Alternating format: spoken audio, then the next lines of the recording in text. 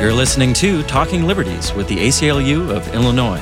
Here's your host, Ed Yonka, Director of Communications and Public Policy. Thank you, Max, and welcome to this episode of Talking Liberties with the ACLU of Illinois. Today, we're going to talk about personal privacy. Specifically, we're going to talk about protecting one's most personal information online and how that information can be used or abused by others, including private entities and corporations.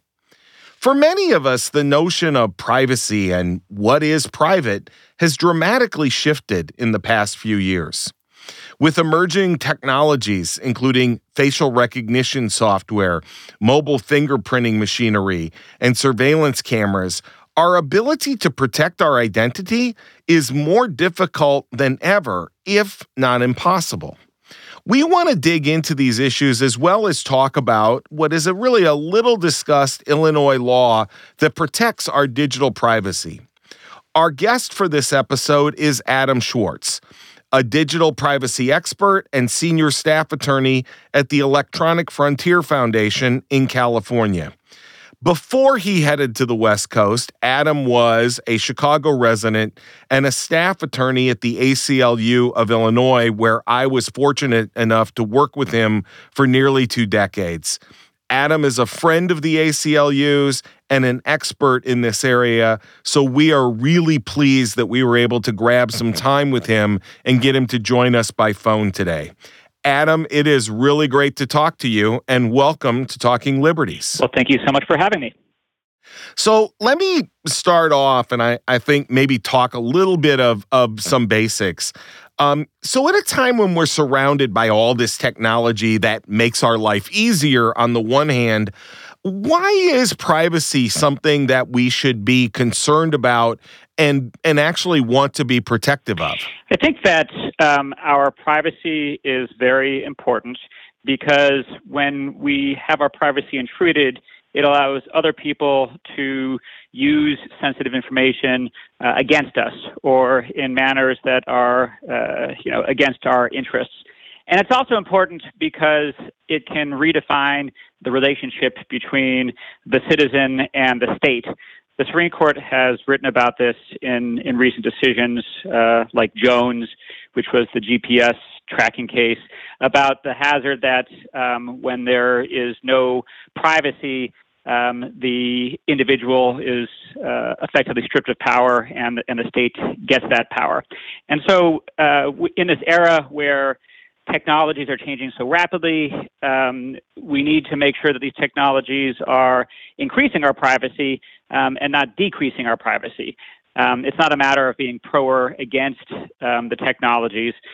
Some of them, like encryption, are incredible tools to advance privacy, but unless people pay attention and make sure the rules are the right kinds of rules, there's the danger that we could be heading towards a Orwellian dystopia where the technology ends our privacy.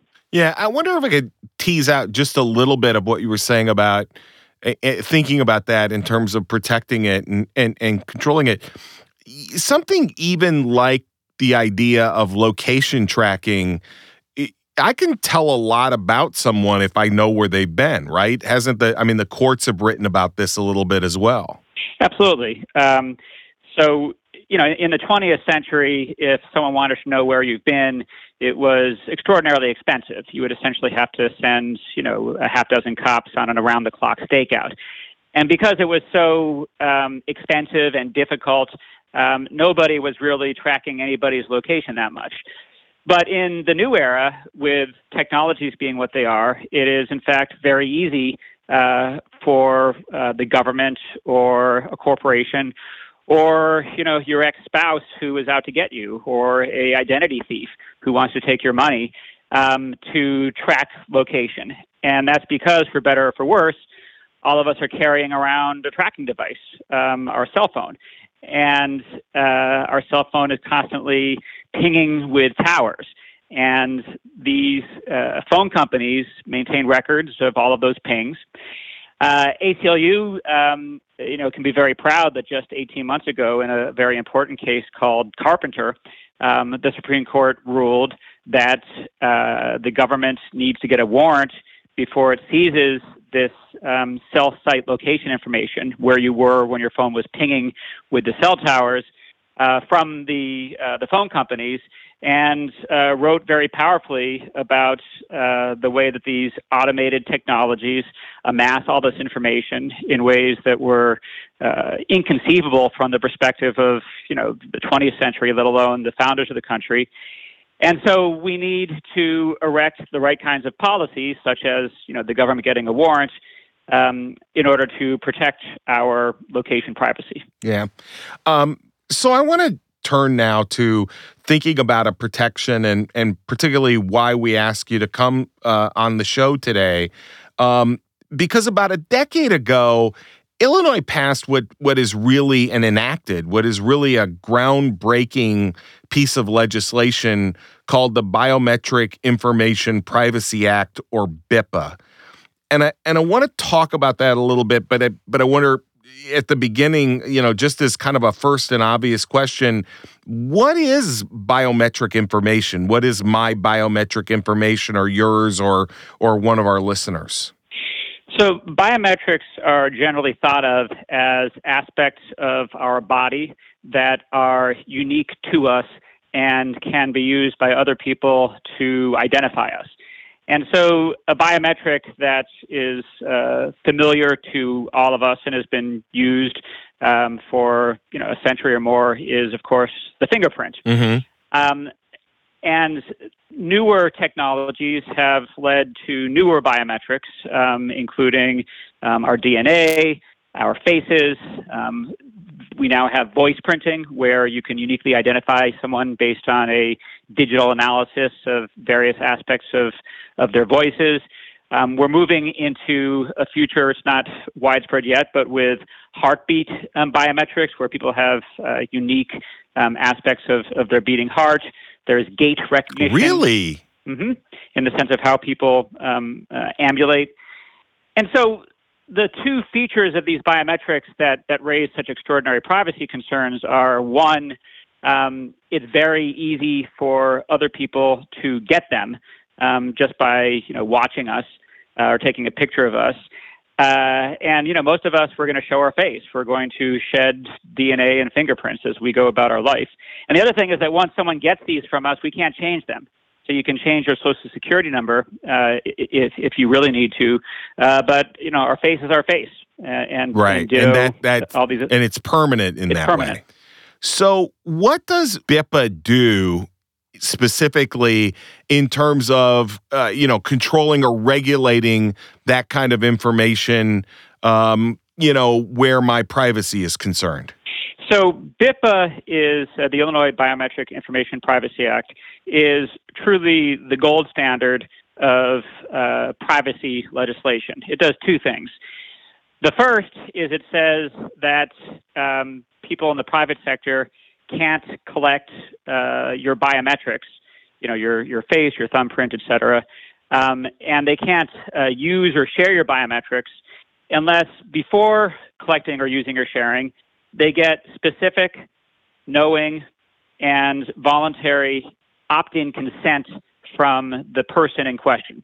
And so this puts each of us in the position of power that we should have to make individualized decisions. Do I want to use my thumbprint to open my phone? Do I want to use my face to unlock my door, et cetera, et cetera? And it's not corporations making this decision for us. It's each of us making our own decisions. And the second thing that is so important about BIPA is enforcement, because a rule is just a piece of paper unless there's enforcement. And the best enforcement is a private right of action, where every person who has this right, if they suffer a violation of this privacy right, they can sue the company that invaded their rights. And so by having this, number one, strong opt-in consent rule, and number two, strong enforcement through private rights of action, BIPA is one of the most important privacy laws that exists in America today. So we're going to get to the second one, the private right of action, in a moment, talking about some developments around this. But I wonder, how do you define like that concern when a private entity, first of all, when a private entity has access to our biometric information? Number one, like what is that general concern? And I think secondly, a little bit of how do they get that information? What kinds of examples do you have of the way in which they're gaining access to it? Yeah. So as the first question, why we should be, concerned about it being collected, once an organization like a government agency or a corporation or whoever has this sensitive information, there's a lot of things that can go wrong. Number one, it can be stolen by hackers, which of course happens every day of the week, including to the biggest corporations and including to the government. Office of Personnel Management 3 years ago, hundreds of millions of people's data, including biometrics and sensitive information, was just dumped because of a breach. Number two, there's employee misuse.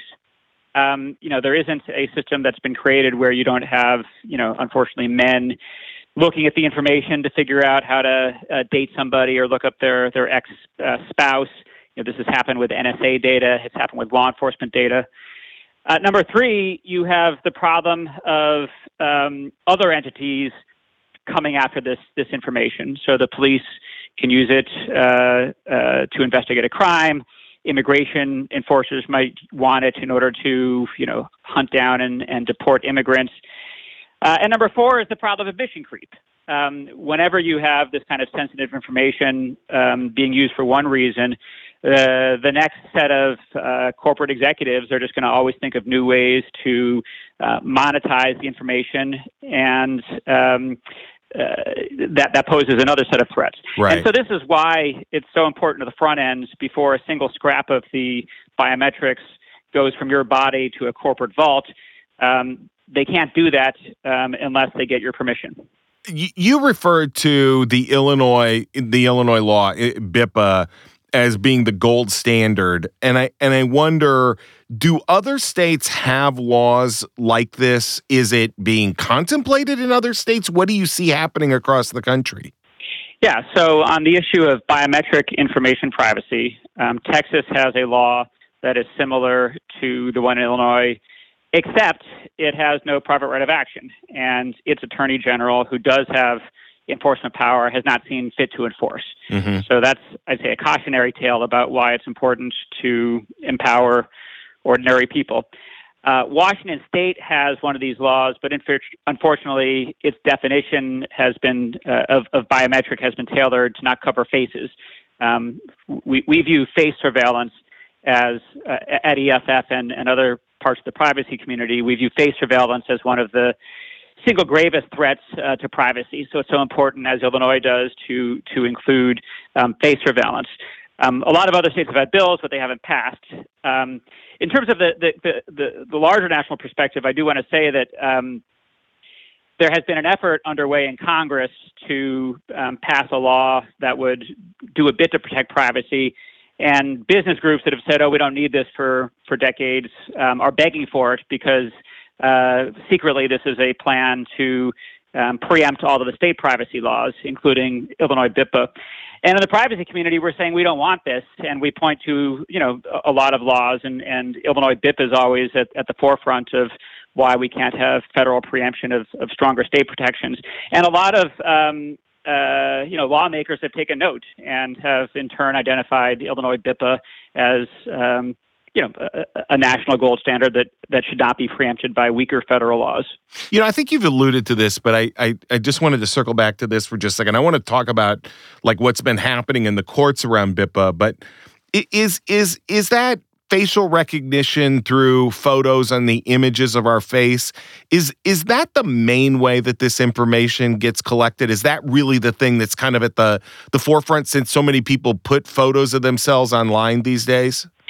Yeah, I think that there is an infinite number of ways that companies are going to collect our biometrics, but I think it's worth focusing in on the face surveillance because it's so prevalent.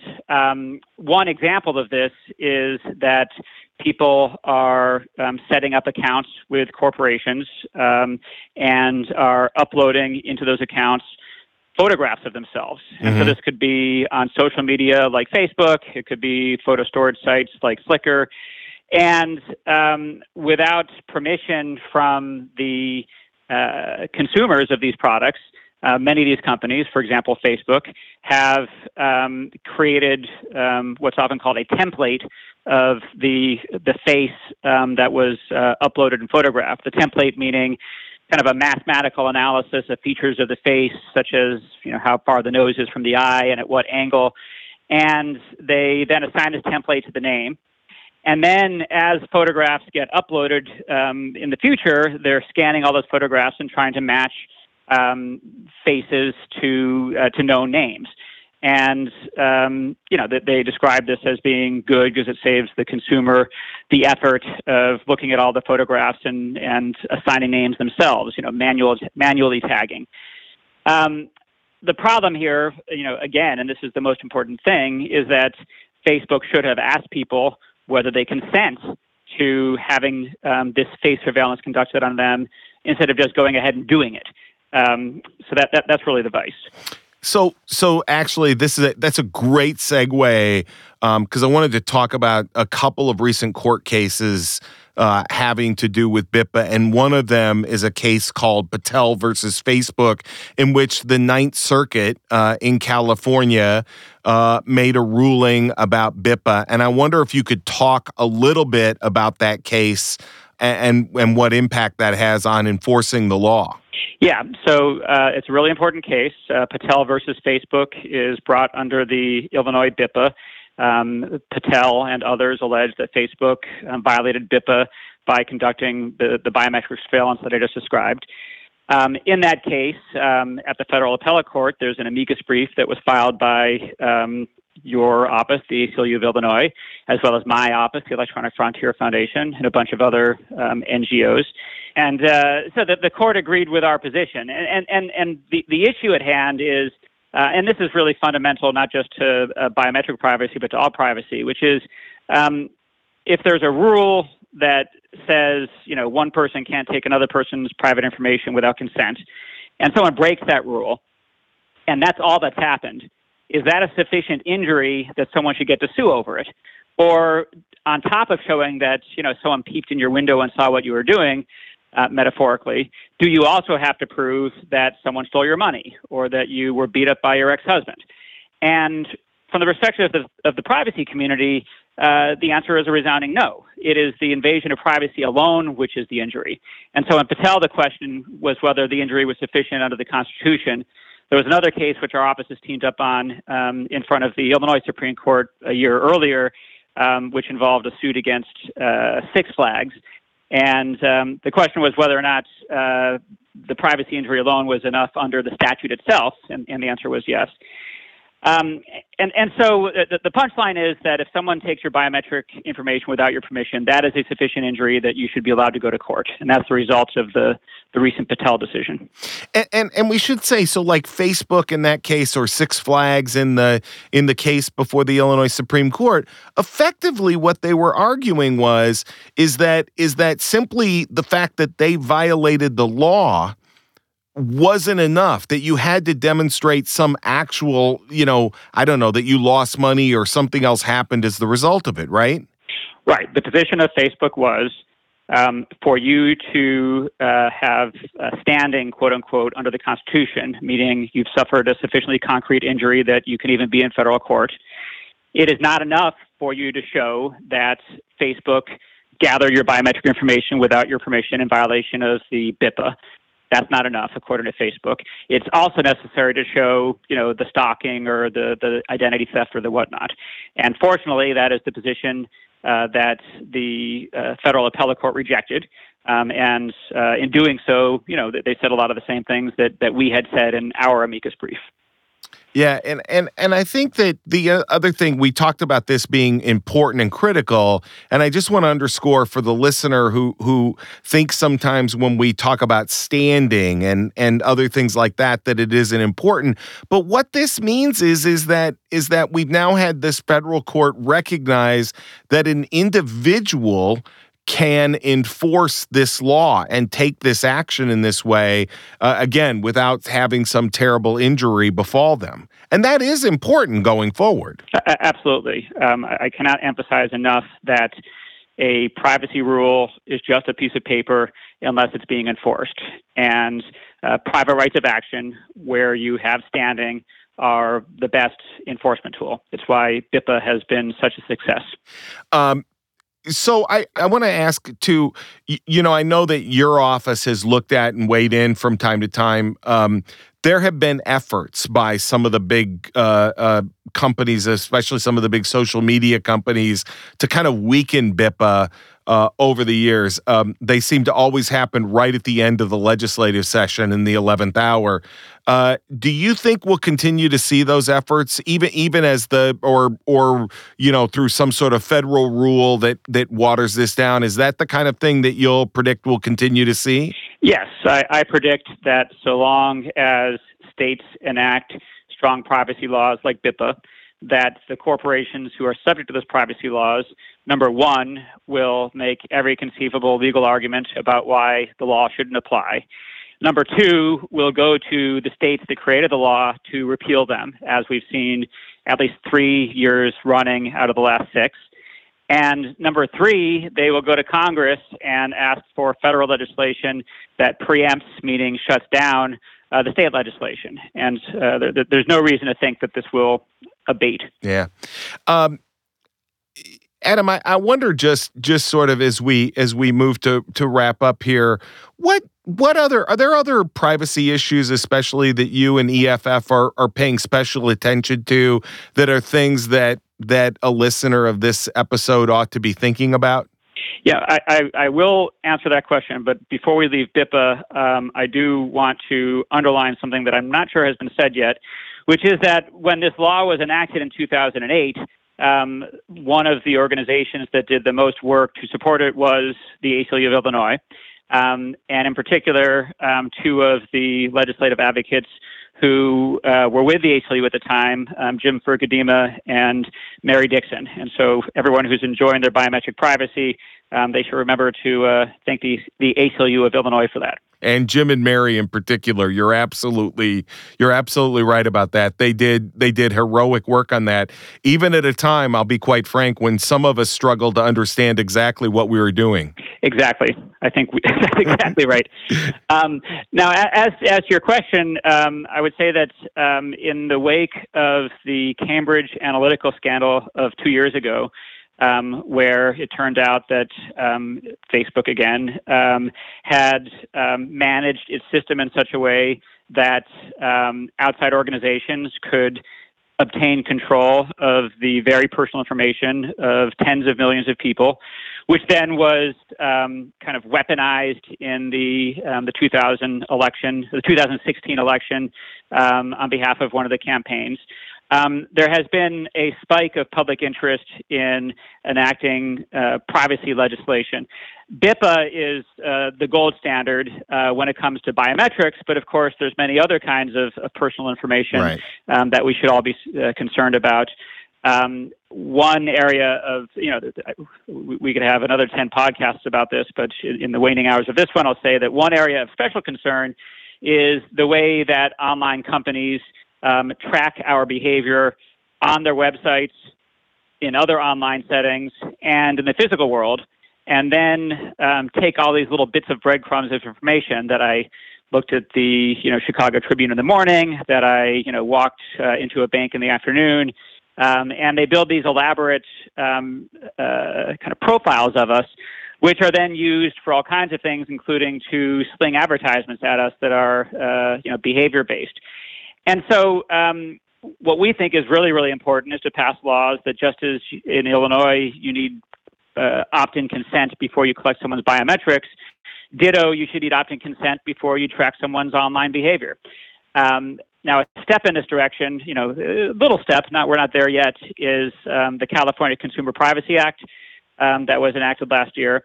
And EFF works a great deal on advancing that law. That's great. Well, listen, I will not hold you to 10 future podcasts, but this has been so much fun and reminds me of old times that I hope I can at least hold you to a promise to come back and talk about these issues again sometime as we move forward. Well, it's a real pleasure to talk to you, Ed, and I promise to do so and look forward to it. Thank you, Adam. So that is our episode for this time on Talking Liberties. We are grateful to Adam Schwartz of the Electronic Frontier Foundation for joining us today. If you want to learn more about the work of EFF and about Adam's work in particular, you can go to EFF.org. Talking Liberties is produced by Max Bever. Our executive producer is Chris Olson. This episode was mixed by Philip Von During. Our content supervisor is Kimberly Kazil. Our executive director is Colleen Connell. You can subscribe to this podcast and rate us wherever you listen to your podcasts. You can visit our website at aclu-il.org, and you can talk to us directly at talkingliberties@aclu-il.org. Until next time, this is Ed Yonka with Talking Liberties with the ACLU of Illinois, and we'll see you soon.